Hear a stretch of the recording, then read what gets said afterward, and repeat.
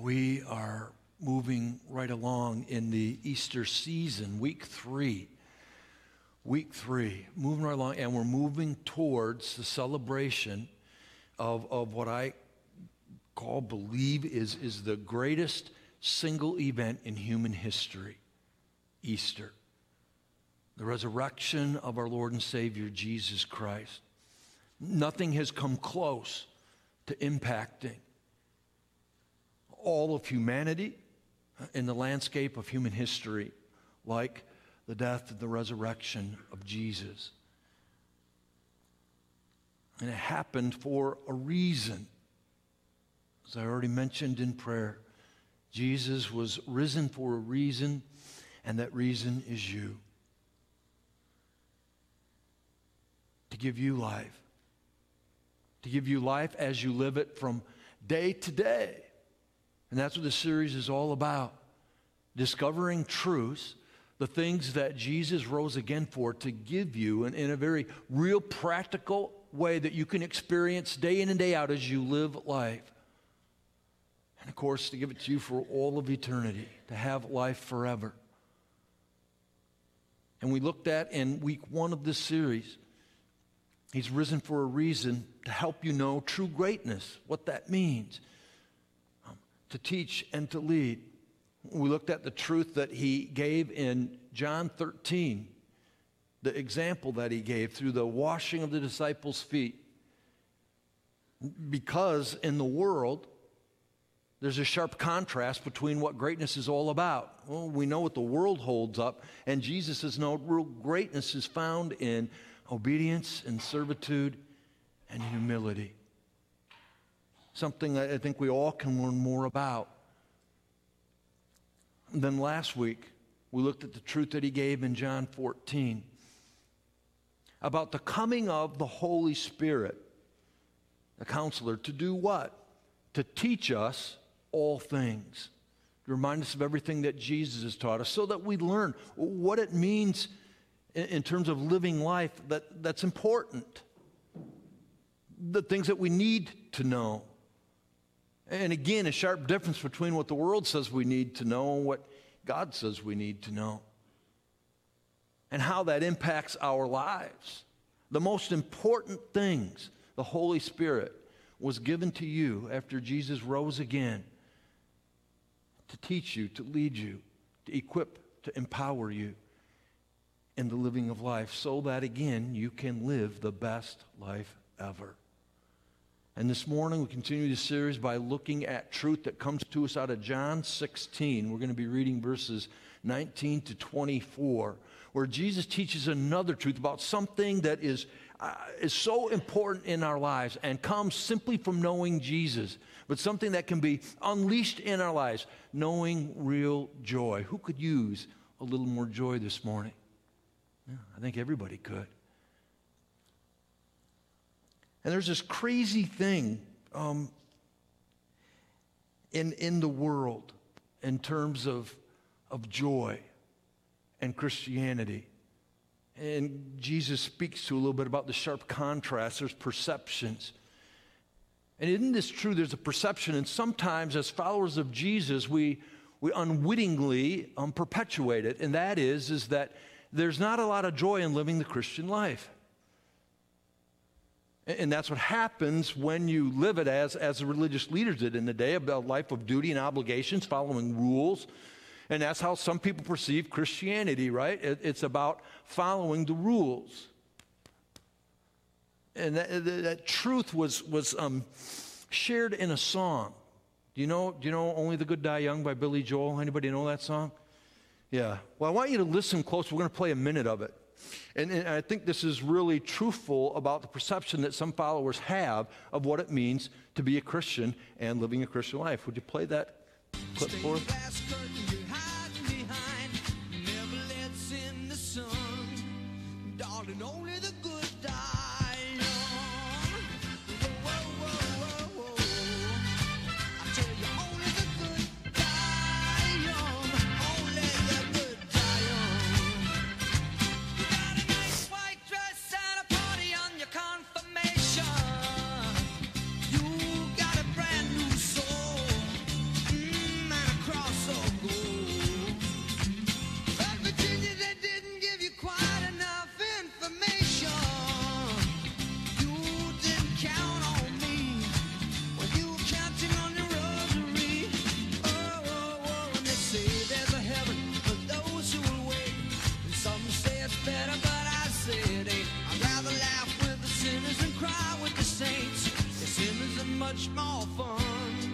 You know that only the good die young. Yeah. Man, I am so disappointed that those lyrics are so rotten. That is a catchy song. I love that song. It's been in my head all week long. It's a great song, but the truth in it stinks. I'm just being honest. Did you catch what it said? And this is some of the perceptions people have of what it means to be a follower of Jesus, right? The stained glass curtain you're hiding behind never lets in the sun. In other words, it's no fun. You got a brand new soul across a goal, but they didn't give you quite enough information, really. This is not enough information. They say there's a heaven. This line. They say there's a heaven for those who wait. Some say it's better, but I say it ain't.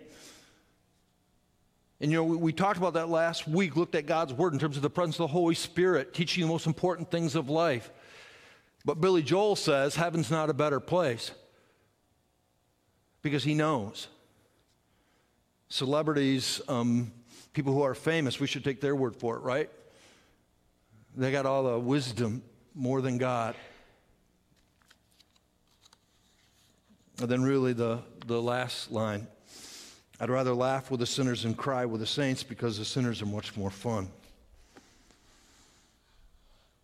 I want to tell you this morning, as surely as I'm standing here, as surely as Jesus rose again, there is nothing that brings joy like living a life of following Jesus Christ. And I hope that we understand that, we grasp that, and we live it. Because knowing Jesus is where real joy is found. But don't take my word for it. Open up your hearts and listen to the truth of John 16, verses 19 to 24. Jesus saw that they wanted to ask him about this, so he said to them, "Are you asking one another what it meant when I said, 'In a little while you'll see me no more, and then after a little while you will see me'? I tell you the truth. You will weep and mourn while the world rejoices. You'll grieve, but your grief will turn to joy. A woman giving birth to a child has pain because her time has come. But when her baby is born, she forgets the anguish because of her joy that a child is born into the world. So with you, now is your time of grief, but I will see you again, and you will rejoice, and no one will take away your joy. In that day, you no longer ask me anything. I tell you the truth. My Father will give you whatever you ask in my name. Until now, you've not asked for anything in my name. Ask, and you will receive, and your joy will be complete." This is the Word of God. Might it be written in our hearts and lived in our lives. Oh, there's so much here. And I don't want to skip over verse 19. We're going to focus in truth that Jesus gives about joy and how that works out in a very real way in our world. But he shares something.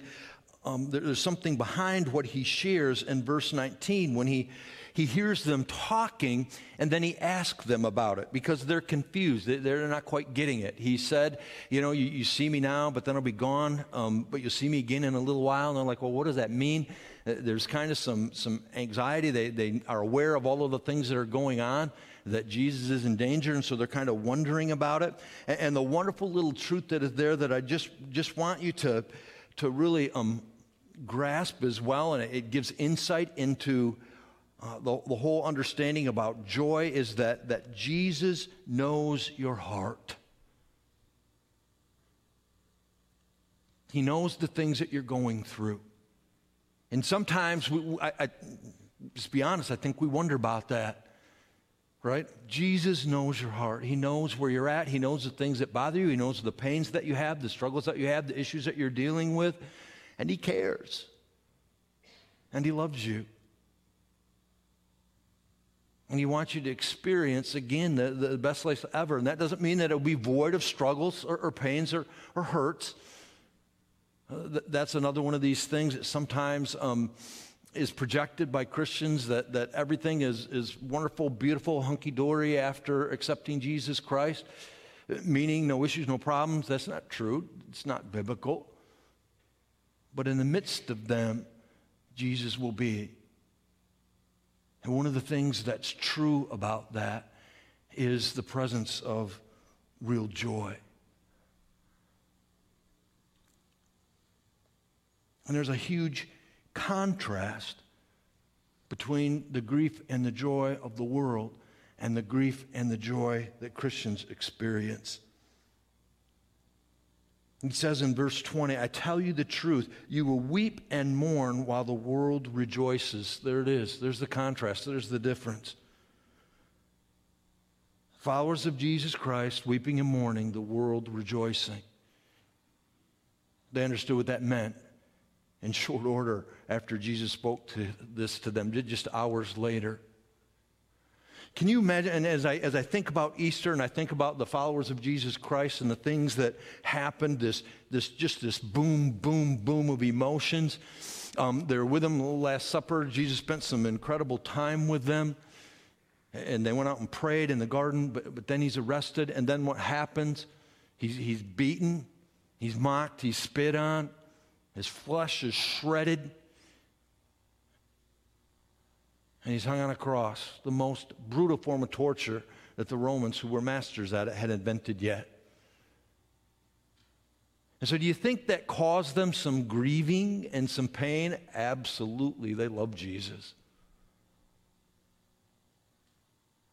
And they're weeping and crying to see him hanging on the cross. And yet, what was going on?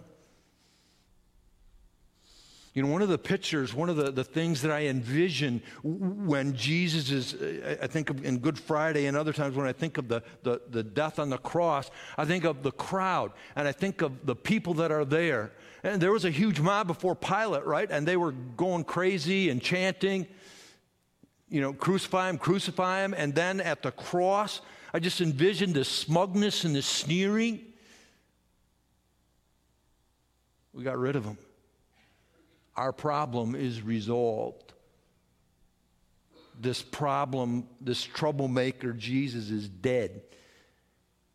And there was real joy in their hearts over that. They were glad, happy, that they had finally found the solution to get rid of Jesus. World rejoicing.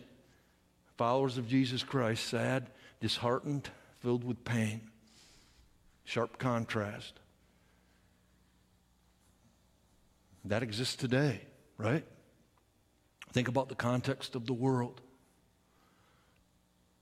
Think about the things that the world celebrates, that the world rejoices in.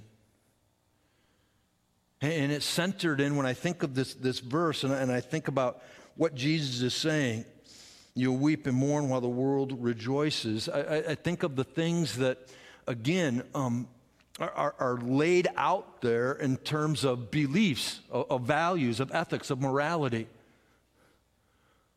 of the things that the world says these are things that we should celebrate and have joy about.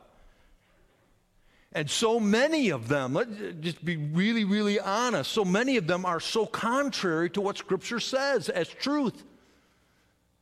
What Scripture says, this is what you should celebrate. This is what you find joy in, all related and centered in the presence of Jesus Christ and the following of His Word. There's a radical difference. And as I think about it, and I think about it, and the saving grace is God is sovereign. And that He's constant, and that He's present. And that He brings life and He reveals Himself in profound and wonderful ways in our lives and in our hearts.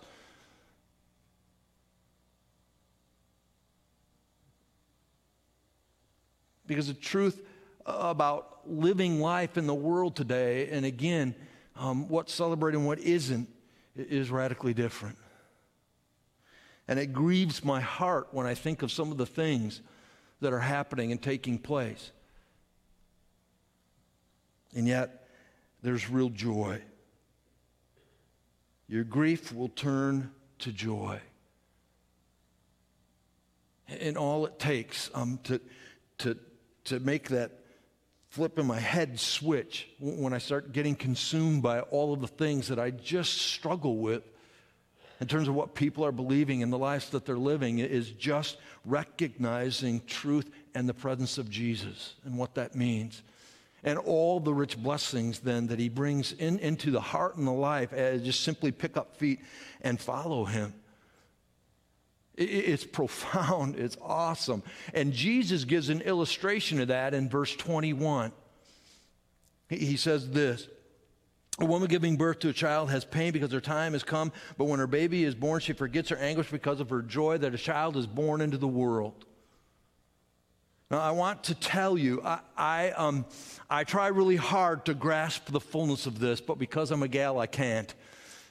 I think men, we fall a bit short in this department, understanding that illustration. I think women can maybe grasp it quite a bit better. But I try. And one of the things that I was taught, in way back when, in the, I don't even know what they called them, Help Me Be a Good Husband class when my wife was pregnant. Because, there's some mistakes you can make. And trivializing or minimizing or not taking into account the real pain that your wife is going through is one of them. Because the pain is intense. Labor's hard. I don't really know what that means. I have an idea. I watched my wife go through it 4 times. But so too, I don't understand the fullness of the joy of giving birth. It might be one of the only things I wish I was a woman for, by the way. What an incredible feeling that has to be. What an amazing thing. And to be able to be there, and I was like almost doing cartwheels in the rooms. The doctors had to settle me down each time one of my children were born. But then I'm thinking about my wife just there with a baby, and it's a profound experience. Joy, deep joy. And that's what Jesus is comparing the joy, giving an illustration of the joy that is ours as followers of Christ. Because in him there is life. Real life. And so when we think about the pains and the struggles, we think of the experiences, I hope and trust as well, that come alongside in the midst of that even. I won't say why because you all know why. One of the things that over the last 2 years, a difficult time, has brought me personally real joy is knowing that all I needed to do was to pick up my feet, and as I followed and led by following, is just to keep my eyes focused on God, to look to him for the answers, to help me navigate a very difficult time in ministry. And there was great joy in that. Maybe didn't get it always right. Certainly dealt with a lot of disagreement. But there was joy in knowing that just simply doing your best, and I can honestly say that was true, just to follow. And when that's all you can do sometimes, it's the best thing. And so just picking up feet and following. And great joy in knowing that God was in control. And he was going to care for, even in the midst of difficult times.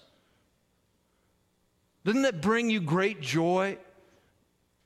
When you're going through pain and hurt and issues and problems, there is underneath it all this understanding that God loves you, cares for you, will protect you, will help you through it. You'll come out on the other end no matter what. And I have to emphasize that no matter what, because sometimes we don't get it. And sometimes things don't work out how we would draw it up. But knowing that God is God and he always loves us and is going to care for us brings great joy. But it takes you knowing that here, having that deep in your heart. And that's what Jesus is speaking about. An incredible blessing, an incredible truth. Liking it to the joy that a woman has when she gives birth to a child. And then it gets even better. Verse 22. So with you, so that's what your joy is like. Now is your time of grief. I will see you again and you will rejoice. And then you see that last line of verse 22. And no one will take away your joy. No one will take away your joy. That's the reality and truth of knowing Jesus as the forgiver of your sins and leader in life. No one can rob you of grace. No one can rob you of Jesus. No one can rob you of the joy that you have in him. No one. And is this not true? That Satan tries hard to rob you of your joy? You know, there in the world, there are a lot of what I call joy suckers. Maybe because of negativity, maybe because they just always want to needle you as a follower of Jesus Christ. So they just want to be mean or cause problems or division or whatever it is to try to distract, derail, destroy, take away joy. But it's not possible because of the presence of Jesus. And at the end of the day, despite all of the things that are going on, I know where victory is. It's found in him and in him alone. And beyond even some of the I'm just going to call it superficial. There's people who are really evil and wicked and nasty and mean, and who would seek to cause you harm, real harm. Destroy and tear apart your lives. But there's joy in Jesus. No one can rob the joy that you can have in Jesus Christ and in following him. You know, again, pains and problems. But it has been such a rich blessing over the years to think about all of the moments, all of the things, all of the experiences, all rooted in and because of the very presence of Jesus that I've been able to experience. And that no one can ever take away from who it is that Jesus has been in a heart and a life and experienced the rich blessings that he's poured out. I'm looking at a lot of them now. It is just so profound. It's just so awesome to think about. The joy that Jesus seeks to bring, and indeed does, simply as you pick up your feet and you follow. Knowing him. I love these words. It's related. Jesus speaks again. It's in John 10, verses 27 to 30. And there have been a number of times I went to this passage. Listen to this. My sheep listen to my voice. I know them and they follow me. I give them eternal life and they shall never perish. No one can snatch them out of my hand. Did you hear that? No one can snatch them out of my hand. My Father has given them to me, and my Father is greater than all. No one can snatch them out of my Father's hand. No one can rob you of the joy of Jesus.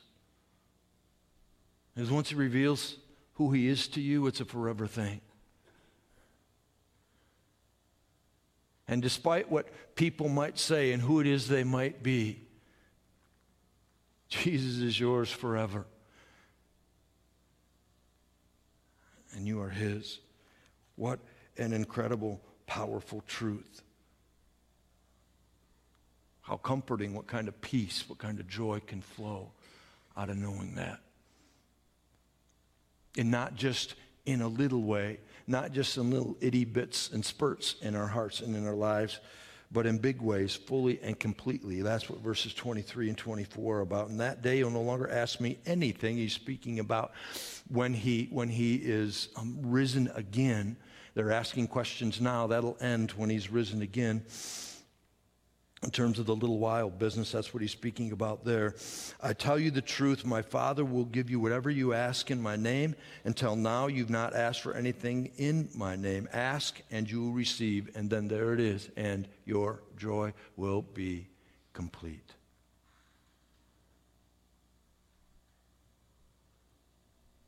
What a profound promise. Do you have that kind of joy? Do you know it? Well, you know how to get it. Seeking. I know I've shared at different times. 7 times from John 14 to John 17, Jesus says the very same thing. Do you think he wants you to understand what he's telling you? Ask and you'll receive, seek and you'll find. Your joy will be complete. Do you need more joy? I don't know anybody who doesn't need more joy in their life.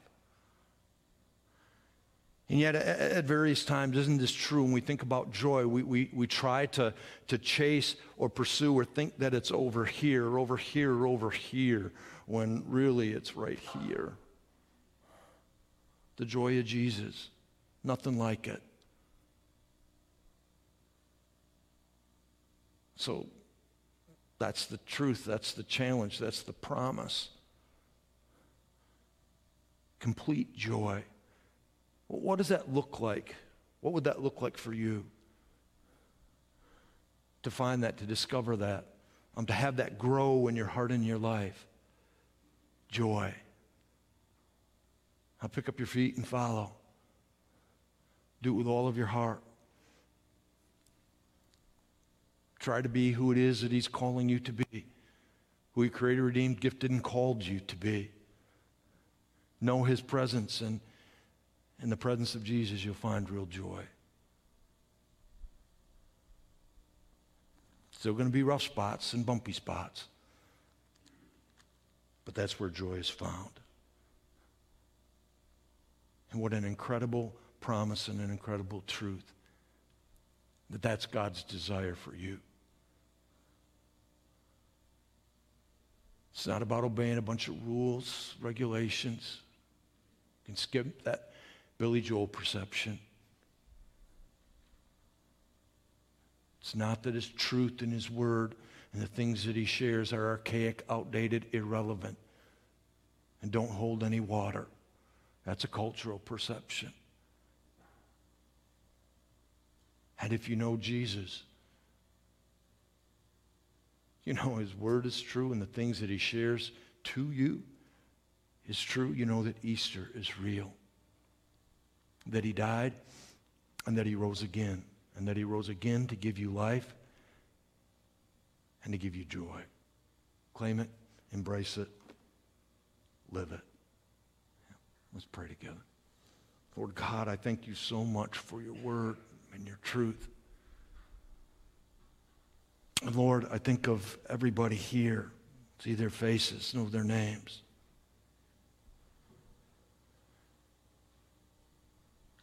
Lord, I think about joy. And I praise you and I thank you for those that have you in their hearts, that know the joy of grace, that you have forgiven them. Lord, that you are in their hearts to lead them each and every day through this difficult thing called life, but that can bring so many rich and awesome moments, great joy. Lord, I pray that that would be true for all. Whether it's today or in your sense of your timing, and I hope that it's today, that nobody here will leave not knowing you and not knowing your grace. That they'd open up their hearts, oh Lord, to your amazing grace that is freeing and liberating, just as we sang. And receive the joy that nobody can rob us of. Not now, not ever. In your holy and your precious name I pray it, and for your honor and glory I pray it. With thanksgiving and humility I pray it. Amen.